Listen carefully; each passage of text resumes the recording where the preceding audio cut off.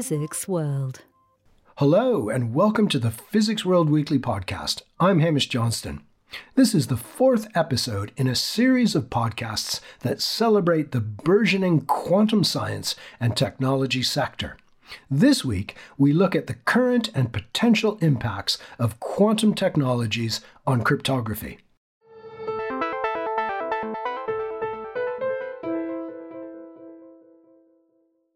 The rapid development of quantum technologies is forcing a rethink of how we exchange information in a secure manner.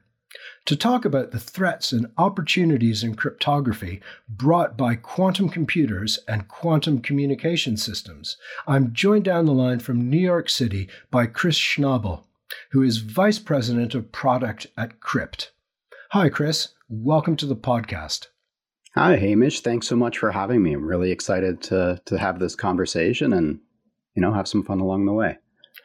Good stuff. So before we get into the nitty-gritty of the, I suppose, the challenges and opportunities that quantum technologies bring, can you just give us a very simple explanation, if possible, of how a conventional or classical cryptography system works?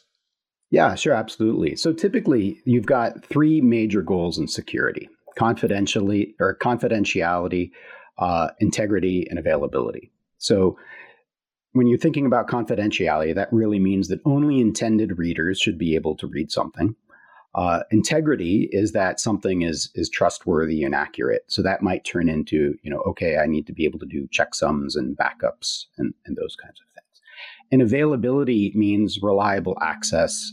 And that could mean on the one side, when you're designing a system, you need to think about like the infrastructure that you're putting it on, that it has redundancy.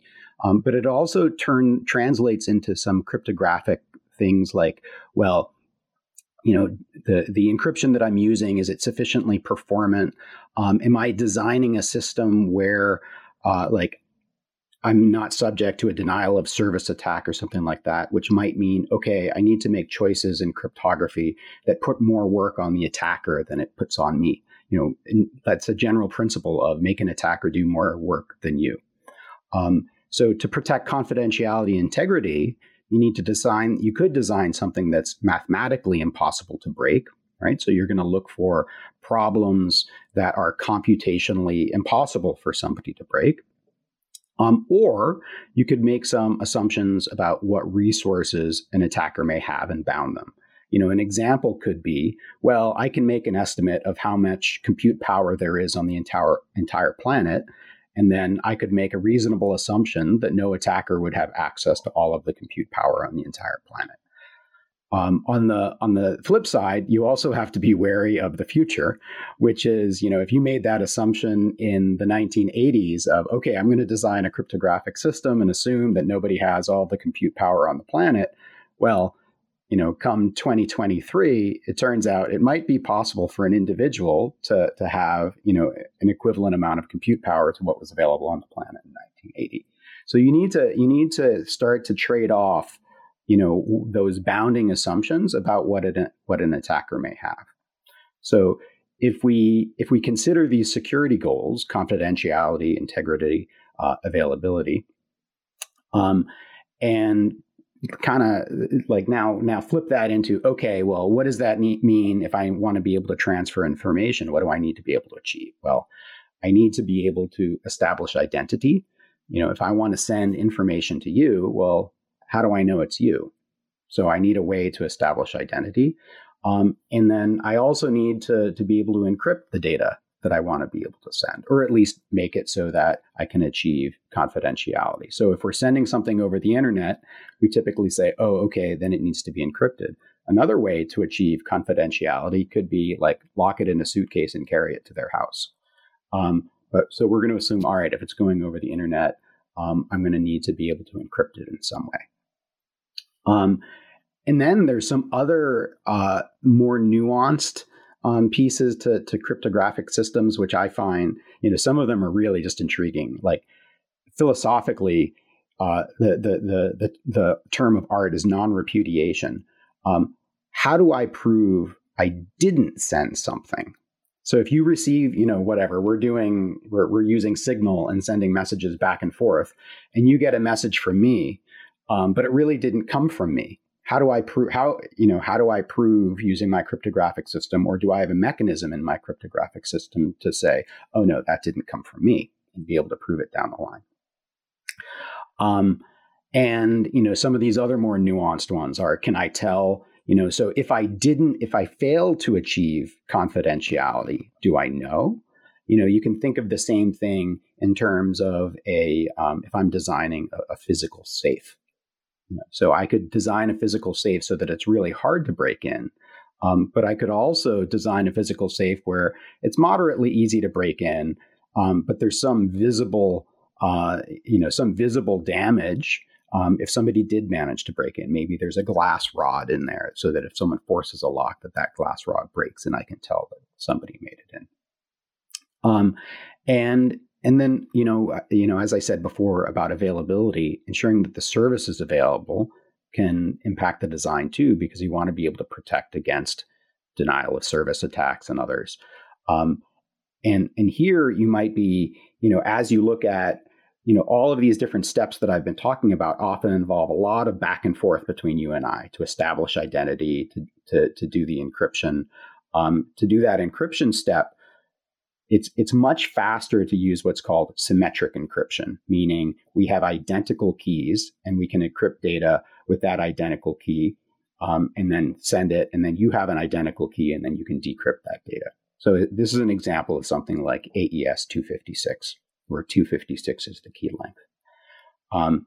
But however, to get those keys to the endpoints, we need to use something called asymmetric encryption typically, or at least that's the state of most systems today that we use, like RSA.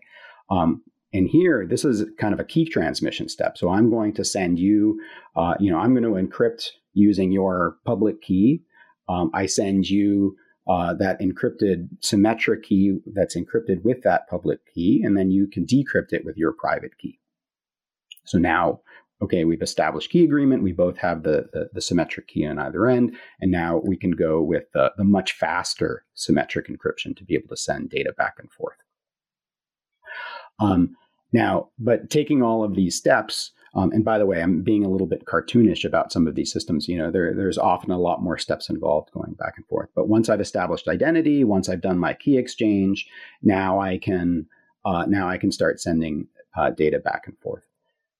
I might also have some ingredients in there, like, once in a while, I'm gonna offer you, or if you ask me to do something, I'm gonna offer you a challenge to make you do a little bit of work. So now, if there's a denial of service, then every node that's attacking me has to do a lot more work than I do to be able to respond, because I might say, well, okay, first do this computation for me, so that I know that you're really willing to invest the effort in chatting with me.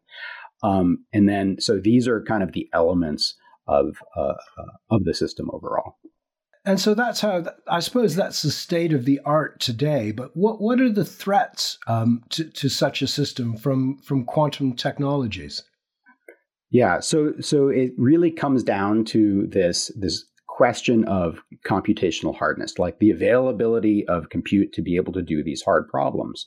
So if I look at one of these mechanisms today in RSA is to use factoring, which it's very, if you look at A times B equals C, it's very easy to do the product A times B. It's very difficult if I give you C, a very large C, if I give you C that's a product of two very large prime numbers and say, all right, give me A and B, that's computationally a very difficult problem for classical computers, right? The larger the number, the amount of compute starts to explode. However, with a quantum computer, factoring that number turns out to be much easier. So Peter Shor, in I believe it was around 1994, showed, if I have a sufficiently large quantum computer, sufficiently large and possesses certain characteristics in terms of being able to process in a fault tolerant way, I can actually factor that number relatively easily. Such a universal fault-tolerant quantum computer doesn't actually exist yet, But we know, okay, if that system were to be built and somebody had access to that system, in a traditional cryptographic system, I assume that my attacker cannot factor this number. And in the case of that public-private key cryptography, that was the protection. I was making the attacker do much more work than was reasonable possible for them to do. So it would take them millions of years. Now, with access to a quantum computer, it's suddenly feasible for them to, perhaps in a day or two, be able to crack that key. And then by virtue of them being able to, in effect, if they see my public key, so typically your public key anyone has access to, and only somebody with the private key is able to do the decryption. Well, once you can factor, they could take that public key and actually derive the private key from it. So then they can decrypt whatever message is sent using that. And because the message that we're initially sending is, well, here's the symmetric key that we're going to use to encrypt the data. Now they're able to decrypt that first message that contains that symmetric AES key, for example, and then they can decrypt all of your data. So that has a few rather profound implications. One is, let's say an attacker watched us do this data exchange today, and they just harvested all of that data, and they're just sitting on it saying, well, I'm just going to wait until I have a quantum computer. If that's information where we really care, well, okay, if a quantum computer were able to decrypt in this future, would we care? Sometimes the answer is no, but a lot of information has time value where, that would cause a problem for us. So then they'd be able to take their quantum computer. They have observed our key exchange, so they would decrypt that key exchange and then decrypt the underlying data. Right? So that's known as a harvest now and decrypt later attack. That's of particular relevance prior to the arrival of the quantum computer. Though even after a quantum computer arrives, you have a very different set of challenges, because it's no longer kind of a future hypothetical, then it's more of a real-time attack, which could open up new types of attack vectors. But that's a series of attacks that's all about, I'm going to be able to decrypt the data.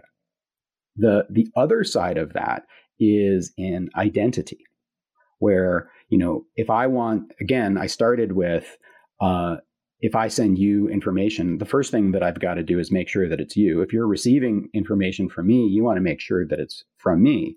The way that we typically do that is using cryptography to sign things. So we use cryptographic signatures that can be off of, certificate authorities issuing certificates all the way down, or some central root of trust that we both agree on, that we can use to be able to, create a chain of trust. The quantum computer could also forge a signature. So now, once, and again, think the time stages. So harvest now and decrypt later, that's something that can happen today. To forge a signature, you need to have the quantum computer during the exchange. So now, if I have a quantum computer, I can pretend to be you. You can pretend to be me, and that could cause a whole number of problems, whether those are man-in-the-middle attacks or otherwise. The other one, which I find, this one just honestly I struggle with figuring out what to do about in reality, is if you look at things like public blockchains. A lot of the public blockchains, I should actually, aside, for anybody that hasn't read the Bitcoin white paper, they should go read the Bitcoin white paper. It's very approachable. One of the assumptions in the introduction is that no attacker controls more than 50% of the compute.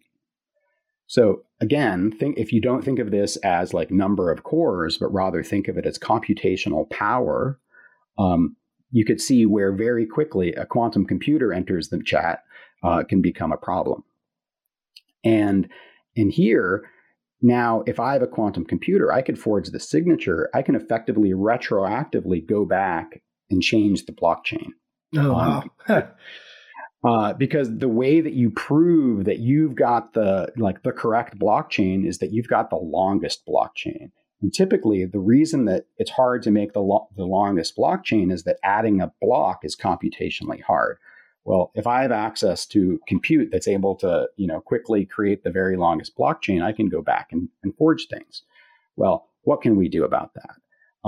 The very simple one is, well, if I'm dealing, if I'm an enterprise and I'm using blockchain for different things, there's some simple solutions like, well, just make a copy. Make a copy, and then later you can compare it to it and say, well, no, that's not right.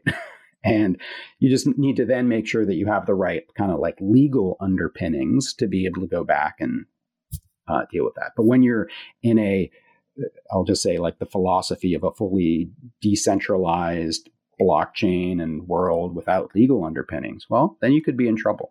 And you need to consider what that means, right? So those real threats, to kind of sum them up, there's that of decryption, which you can see as the real-time attack once quantum computers are here, or a harvest now and decrypt later attack today. And then there's the signature side of, faking signatures and forging signatures. And Chris, you mentioned that today's quantum computers are not there yet. And yeah. I'm guessing that there's going to be a lot of very difficult research that needs to be done before we get to this point. But do you have any sort of estimate for when quantum computers will be a threat to conventional cryptography? Yeah, I'd actually love to throw you a little curveball here. I'm interested to know what you think. What I think. Yeah, just based on, you've talked to some other rather brilliant people, probably much more brilliant than I, and, have a good sense of the overall industry and consume the popular press. Like, what's your point of view? I don't know. I mean, health warning, I do tend to be a skeptic on these sorts of things. And, I think I'm never going to say never, but I think it's going to be a very long time from now. I think some of the technological problems are very difficult. And, I don't, I'm not quite sure when, a usable quantum computer will get into the hands of a bad guy, let alone, being produced somewhere in a government lab or by a large corporation. So I think we probably got some time on it, but I suppose, it should work in principle, and humans are very good at overcoming technological challenges. You only have to look at Moore's law for proof of that. I think that's where, kind of sitting this on my own experience, right? So I actually, so my background, I was prior to Crypt, I was at IBM for 20 years. I led design rules development from 65 nanometer to 10 nanometer for the IBM alliances, which included Samsung, AMD, ST Micro, Global Foundries, and others. And we were up against Moore's law, and there was many times where we were saying, well, there's no way to get past it anymore. And then, you'd keep working at it and you'd find a way. Even then, like, innovation was required. It wasn't just an engineering challenge. I think looking at quantum, innovation is required. It's not just an engineering challenge. There's some kind of fundamental questions. We have an idea of where those breakthroughs need to be, but you need breakthroughs. I tend to think that it's going to be like in the 10 to 30 year range. It's likely to happen in 10, but I am wary of how the broader industry is looking at this question. And what do I mean by that? So if you go to a conference and they say, like, we did a study, we asked 300, scientists what they think. And they say, and, here I did a nice little bell curve, and there it is. The answer is 15 years. And so, philosophically looking at this, the question is really, well, how should we answer this question? How do you plan for this? One of the quips that I use when speaking with clients is the problem isn't that quantum computers are coming. The problem is that no one can agree on when quantum computers are coming. But how do you plan for this? Is it a valid approach to look at the wisdom of crowds and kind of, say, well, I'm going to be in the bell curve? Because there's also a lot of research that says if you go to the experts, this is a foxes versus hedgehogs, right? A fox is somebody that has broad knowledge. A hedgehog knows one thing really well. The experts tend to be much more pessimistic because they see all of they know much more about the problem, and they're much more pessimistic about how hard it is to solve the problem. So if you go to the experts, it's going to be much too pessimistic. If you go to the wisdom of crowds, well, then you've got people that are just guessing. People are inherently bad at predictions. But that said, what do we need? We need enough logical qubits in order to be able to break something like RSA. And that enough logical qubits. A logical qubit is a fully error-corrected qubit that behaves. I'm going to say ideally, though the quantum information theorists will be like, well, it's not actually ideal. There's still some error rates involved, but for all intents and purposes, let's call it ideal. So I'll need tens of thousands of those logical qubits.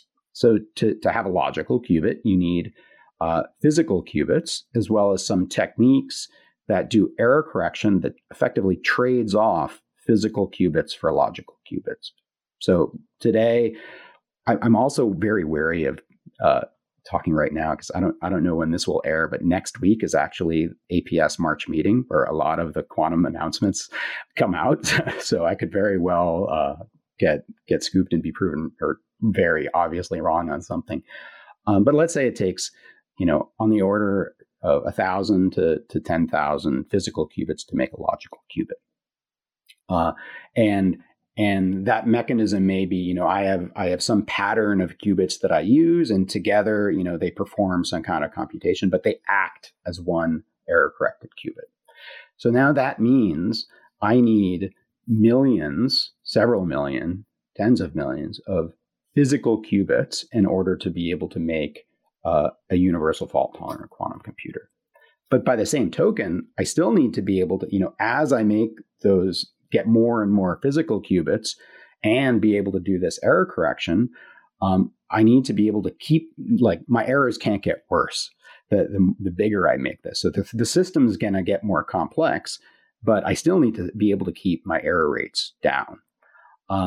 So the innovation really needs to be able to come around, well, how do I do control? How do I bring the cost per qubit down? Not just the qubit itself, but all the control electronics and everything that I need for it. And this is the part that always to me is the wild card, is that error correction. There's nothing that says, there's no mathematical proof or no proof that says that error correction isn't a 1-to-1 ratio of physical to logical qubits.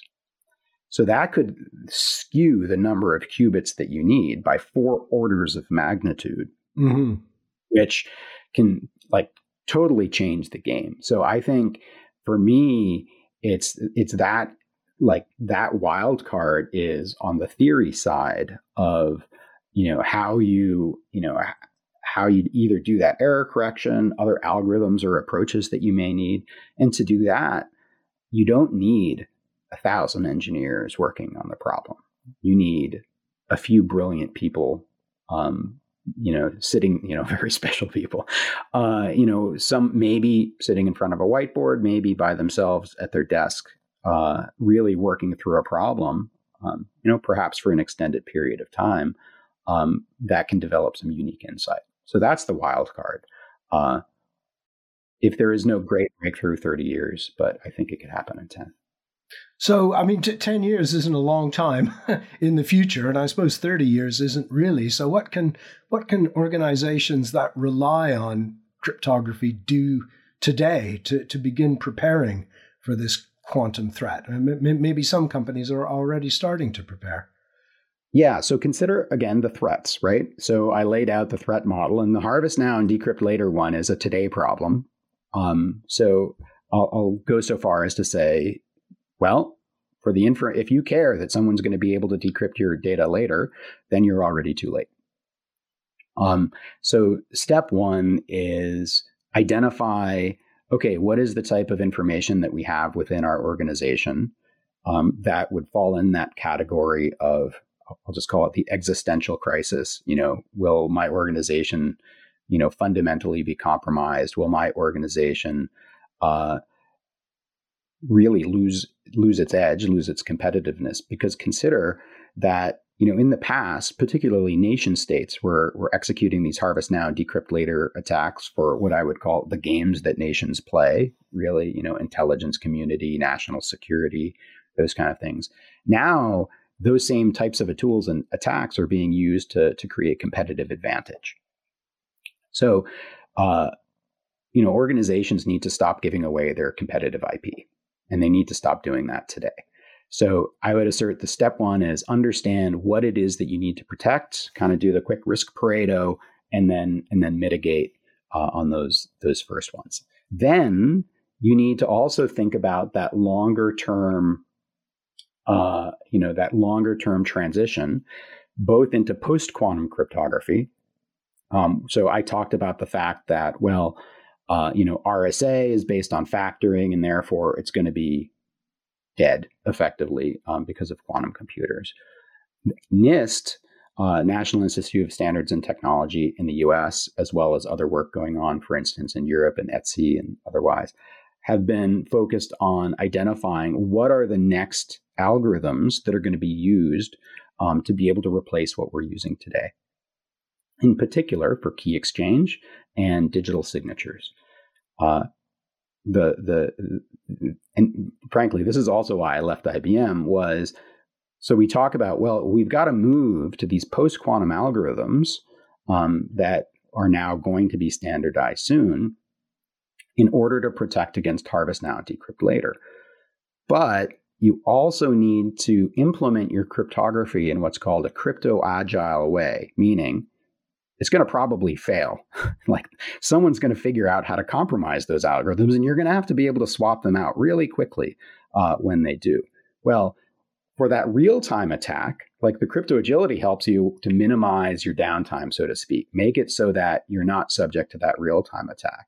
It doesn't protect you against harvest now, decrypt later, because if you and I were sending information back and forth based on an algorithm, and we're transmitting the encryption keys that we're using to protect that data, if that gets harvested later, whether it's a post-quantum algorithm or not, and it fails, doesn't have to be because of a quantum computer, then we're toast. We've been owned. A great example is within the past year, 2 of the post-quantum algorithms have failed, and I would say failed spectacularly. One of them was my favorite paper title ever, which was Rainbow, which was one of these digital signature algorithms, can be broken on a weekend with a laptop. And that just gives you a sense of scale. It's not a quantum computer, but we have this algorithm that we think is relatively robust, and then somebody identifies a way.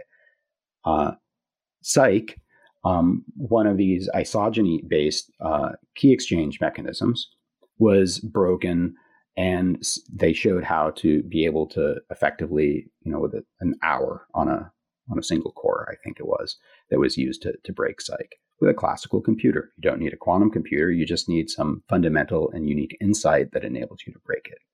So you need to, back to your question, as an organization, you need to mitigate. You need to start educating yourself, thinking about, how am I going to make this larger transition?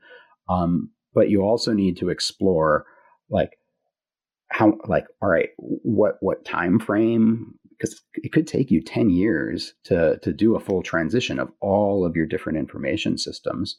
So you need to explore what are those technologies that I'm going to use? How am I going to implement that? How am I going to create my transition? And start. I'm one that kind of biases towards beginning something, because once you start to learn. So step one is start.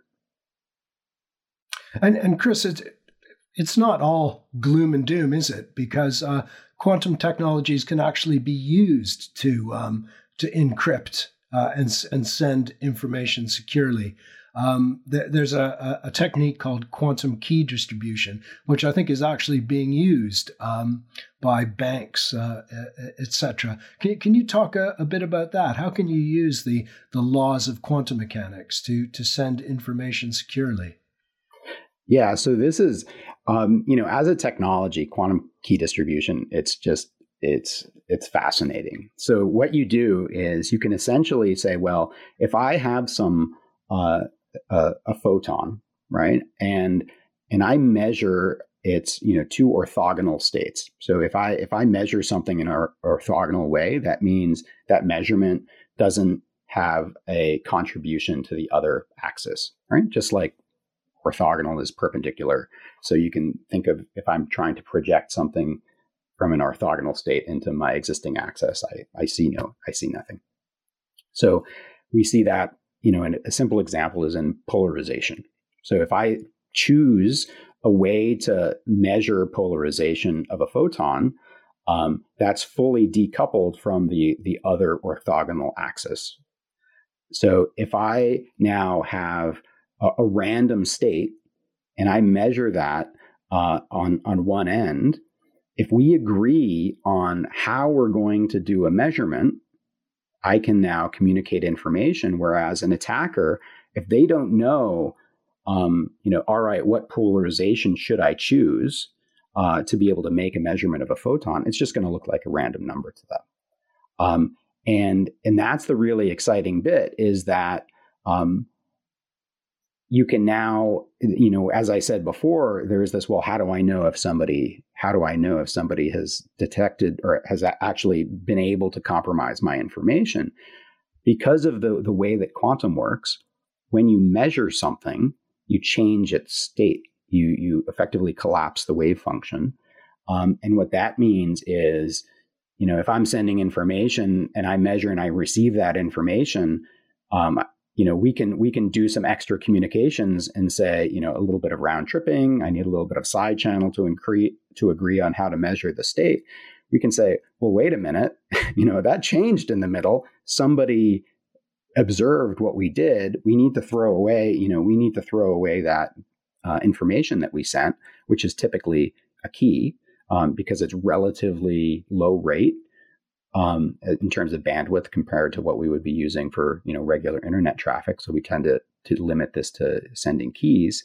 But we can discard that key and say, okay, we've got to try again. Somebody was obviously able to measure that. So as a technology, it's really interesting. Frankly, practically speaking, though, it has some limitations in that I have a distance limitation, which is, hundreds of kilometers. There's some exceptions with maybe China has done some example where maybe it exceeded 1,000 kilometers. But assume it's hundreds of kilometers. And then now I have to have some kind of a repeater. And this is where it starts to get a little bit into the, research technology mode, because if it's a repeater, I have to measure it. So now it's in its classical state. And then I have to put it back into a quantum state and send it on, because there's no such thing as a quantum repeater where it maintains its quantum state. So now if I look at this from a security perspective, that means that node, that repeater, I have to trust it. I have to trust that nobody is there and on it, and all of those kind of the security benefits of being able to say, oh, nobody was actually able to monitor this. That's only valid for, all the bits in between the repeaters. The repeaters themselves, you have to trust. So, QKD, again, academically, I see it as very interesting, but practically, you need this physical dedicated infrastructure. You need to have these trusted repeaters, which, the Pacific Ocean is rather wide. Let me just say it that way. You have to be able to have these trusted repeaters. And let's say, I'm running a cloud service, and I spin up a service in AWS or wherever.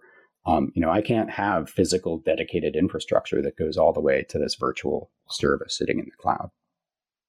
And so, Chris, at Crypt, you've come up with a way of dealing with some of these limitations in a product. Can you describe how that works? Yeah, absolutely. So, one of the things that I really didn't touch on in all of this is all of these different algorithms, encryption algorithms, they just don't work, or at least they're not secure unless you have good random numbers. So a lot of these algorithms, they're seeded, and you're using random numbers to be able to do the encryption. If somebody can guess your seeds or guess the random numbers or have some understanding of the characteristics of the random numbers that you're using, i.e., like mathematically, if someone can guess them, they're not truly random, then like all of the, I'll just say the mathematical guarantees of the algorithm itself no longer apply, right? They assume I have a certain amount of entropy in my random numbers. So now, well, how do I get entropy? What is entropy? Well, if you go and go to an undergrad computer scientist and ask them, well, what's entropy? They'll start talking about, how much, what is the distribution of numbers within a stream? If you ask a physicist what is entropy, you may get a very different answer. So what's important when I look at cryptographic systems is that if you give me a series of numbers, you're not able to predict what the next number is, right? So if I look at the digits of pi, the digits of pi are random. However, if I give you a sequence of numbers, or if I give you pi and ask you what the next number is, you can go figure out what the next number is.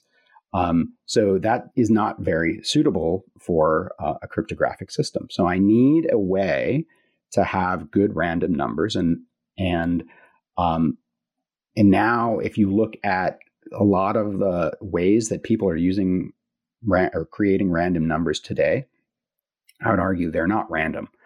In that there's not sufficient entropy in it. It's just that they appear random. And we think nobody has figured out how to model those systems.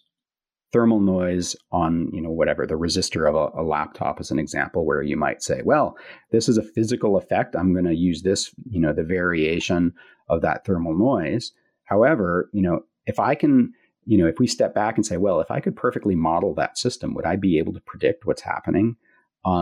And, the answer is, well, I could at least change it from a uniform distribution so I'd get some knowledge. And now if we explore, well, what about, machine learning and the different types of tools that we have to be able to characterize systems? Yeah, now we're into dangerous territory because we could use machine learning to be able to better characterize these different sources. So the only way to get around this is through a quantum measurement, because a quantum measurement is the only thing in the universe that creates entropy. So that was a rather long-winded way of saying, the foundational part of what Crypt does is we have quantum random number generators that we've built in collaboration with different research labs, including, using source components from QSide in Barcelona, as well as collaborative work that we've done with Oak Ridge National Labs in the United States. We also have an innovation roadmap with Los Alamos National Labs and EPFL in Zurich.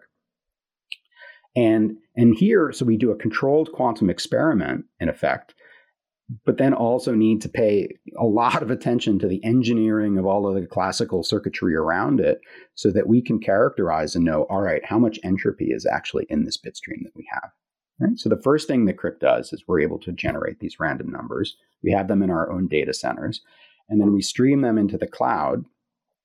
And based on a protocol developed by our chief cryptographer, Yevgeny Dodis, he's an IACR fellow, International Association of Cryptographic Researchers. So he's published this protocol that enables us to independently generate identical symmetric keys at multiple endpoints. So the benefit of being able to independently generate keys, recall as we were talking about, well, how do we do key exchange? Implicitly, what I was saying was, in order to be secure, you need a more secure way to transmit that symmetric key that you're going to use for the data encryption. And that's what everybody is doing. They're asking, how can we more securely transmit encryption keys so that we can do this? The NIST competition that I referenced is asking, okay, what's the best candidate to be able to transmit encryption keys? Crypt, on the other hand, is actually saying, well, the best way to transmit encryption keys is not to do it. Independently generate them instead. And the way that we do that is we break the assumption that you just have to send information back and forth between the sender and the receiver, in that we have cloud services available to us and cloud infrastructure available to us. So we take these quantum random numbers put them in these different cloud pools. And now, if Alice wants to communicate with Bob, Alice can select, all right, I'm going to sample from these 5 different servers and decide on some sampling parameters. And then once she's assembled, locally, then assembles all of those samples into a pool of quantum random numbers, uses extraction parameters to extract the encryption key that they're going to use. But now instead of sending the key to Bob, Alice sends the recipe for how to create the key to Bob. And what this does, Bob can now say, all right, I've got a sample from these servers, use these sampling parameters, use this extraction parameter, and voila, I have this identical key. Well, the benefit here is like, well, okay, but what if an attacker got this recipe? The trick is we shred those pools of quantum random on an hourly basis. So any attacker needs to be able to decrypt that data within the hour. So in the case of a harvest now and decrypt later attack, if they're able to monitor the channel and decrypt that data, well, it's too late. Those pools of quantum random are no longer available, so they're not able to create the key. And so the security assumption that we now have, so before it was, okay, if I want my data to be secure forever, the algorithm that I use to send the data and and do this key exchange need to be secure forever. So we still use existing encryption to be able to send that recipe, but the security assumption that we use is downgraded significantly. We believe, the assumption is that channel is secure right now. For example, RSA, TLS, they're secure today, and it's going to be secure for the next 60 minutes. No one's going to crack it in 60 minutes. So that can mean there's no way to crack it, or it can mean, well, any known way to crack it would take more than 60 minutes. So even if I had a quantum computer, it's probably going to take me more than an hour to be able to crack it. All right. So Crypt has the entropy service. So you could just use a REST API and get entropy. But secondly, using our SDK, you can now just build into any application with a few lines of code the ability to do this independent key generation. You can just go to our website, portal.crypt.com, and download that SDK and build it in. And okay, but why does this matter for QKD? Like if I have a key at the moment, okay, and we can independently generate, that's great. But sometimes, I have a key and it's sitting in a vault somewhere, but I need to be able to move that key. Well, so now this gets to, well, how do I securely move keys around if it could be harvested? It requires a little bit of a little side channel here discussion, which is one-time pad encryption is something that's information theoretically secure, meaning you can mathematically show that, given a number of assumptions, I'm not able to break this algorithm.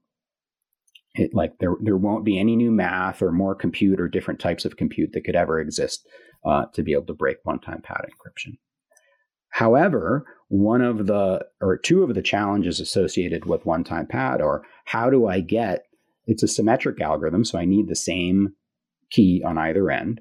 How do I get the keys to either end without using a lesser form of security? So this is the same encryption that's used for like the red phone between the White House and the Kremlin. But the way that you get the keys to the endpoints is literally someone walks. I don't actually know this, but by courier. And the part I don't know is I'm going to say with a suitcase and handcuffs. But the point is you need to get it to the endpoint, and that's rather impractical. Again, as I said, for the example of a cloud service sitting on AWS or what have you.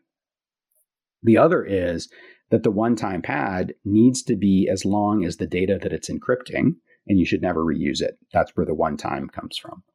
So with Crypt, once you can independently generate identical symmetric keys, we've now overcome one of the fundamental obstacles to using one-time pad encryption, because now I could generate a one-time pad.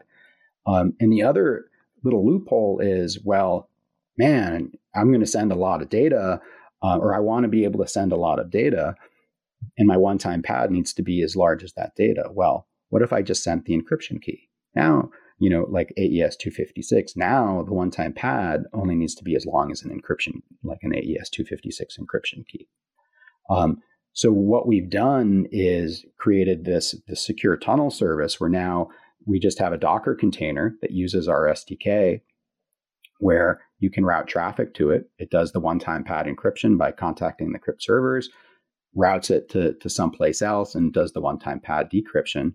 So now I don't have to worry about like, what is this, where is in between these two containers? Maybe it's getting routed through some foreign country. Maybe it's getting routed through, some networking hardware that I'm otherwise rather concerned about because I don't know its origin or whether somebody has attacked it. And it provides some of these implicit benefits of information theoretic security.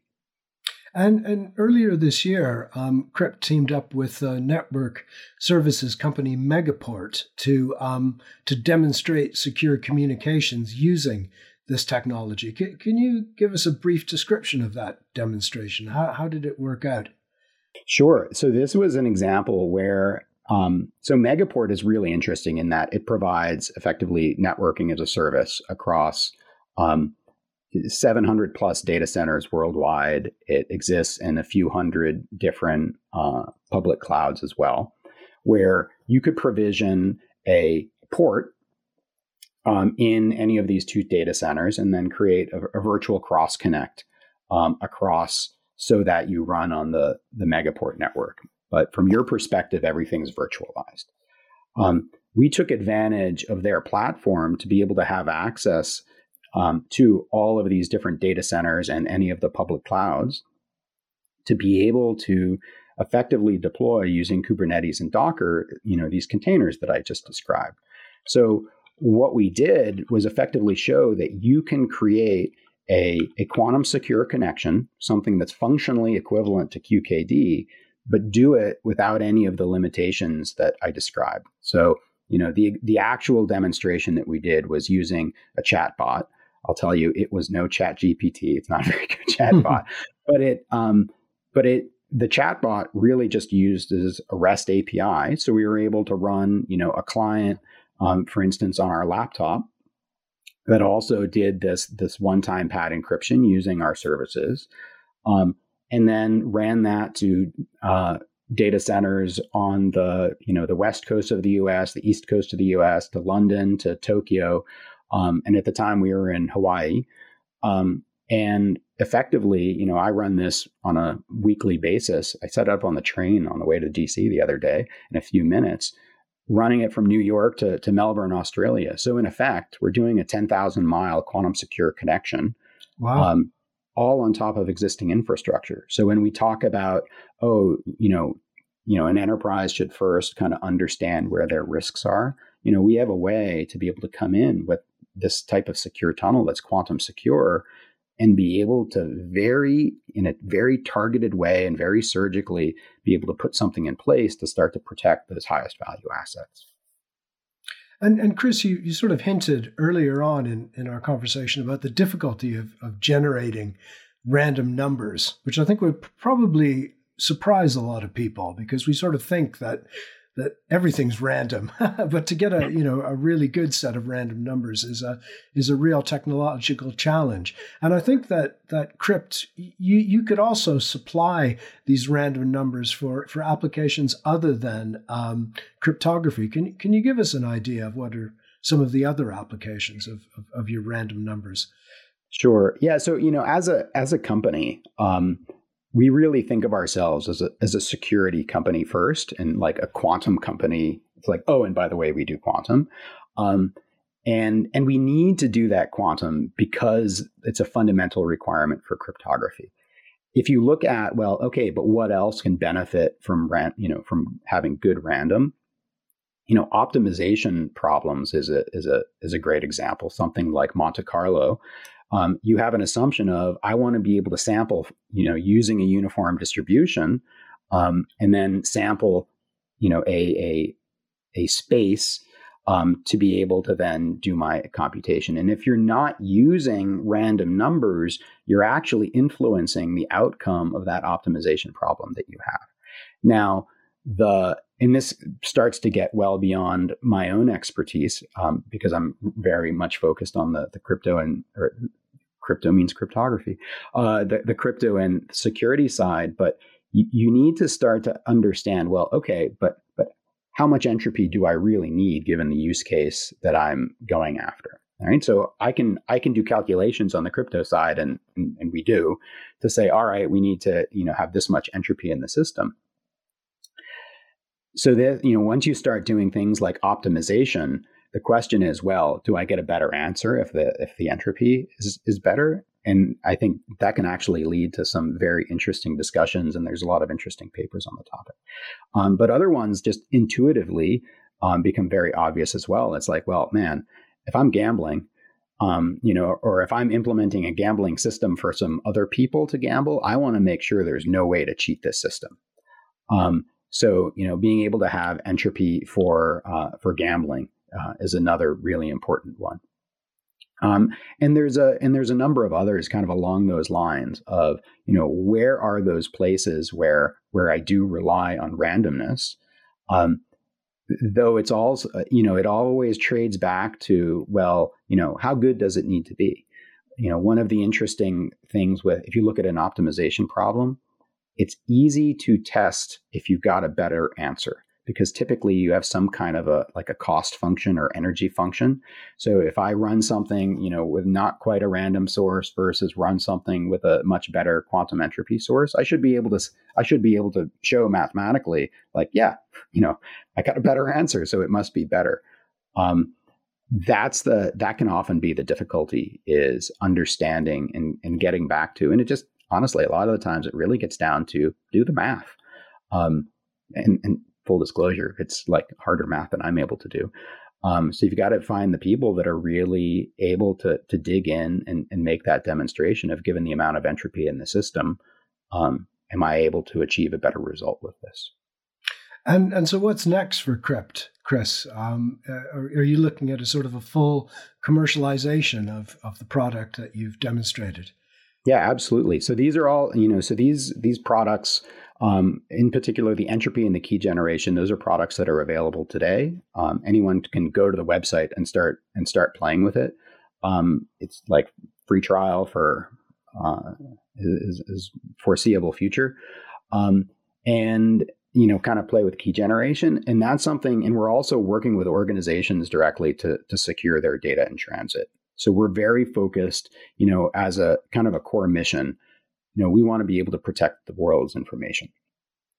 And focusing on data in transit and this threat that quantum computing is posing is a very, an important problem that people need to work on today. And that's why we're focused on it as well. That said, it's almost an embarrassment of the riches as you look at it, from my side from a product person's perspective, because when we look into the enterprise, like, everything is broken. Not to put too light of tone on it, we were speaking with an analyst a few weeks ago that was not, and I won't name the analyst for reasons that will become apparent in a moment, where we were describing the quantum problem, within their domain. And they said, well, if that's true, we're all screwed. And it's like, well, yeah, it is true. And like, we've got to start to take action. So I think the biggest challenge right now for Crypt is really identifying, what do our clients care about securing first, and focusing on those first things, because yes, everything needs to be secured and everything needs to account for this threat. But we're just not able to do everything at once. So we're really focused on, what do our clients care about today, and securing those types of workloads and use cases and information. Well, that's great, Chris. Thanks so much for talking about that. Some fascinating stuff. Best of luck at Crypt in the future. Well, thank you very much, Hamish. I really enjoyed being on, and hope we'll get to do it again.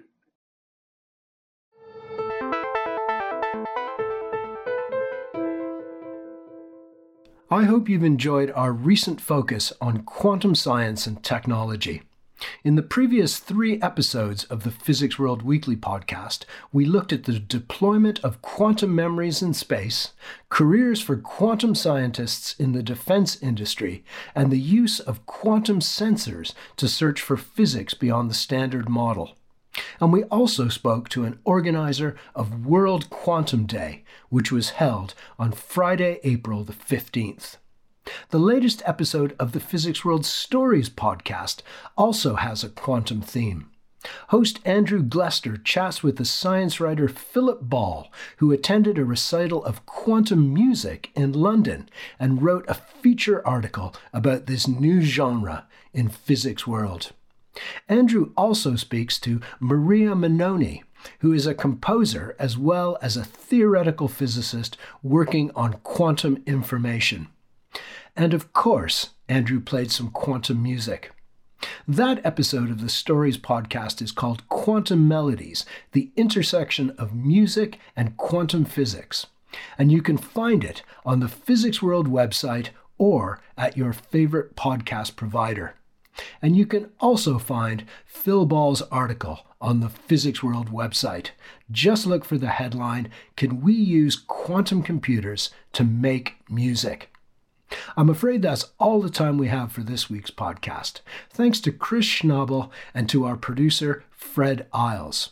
We'll be back again next week when we'll be chatting with 2 astrophysicists, one who has written a folklore-inspired history of the universe, and the other who is president of the Australian Institute of Physics.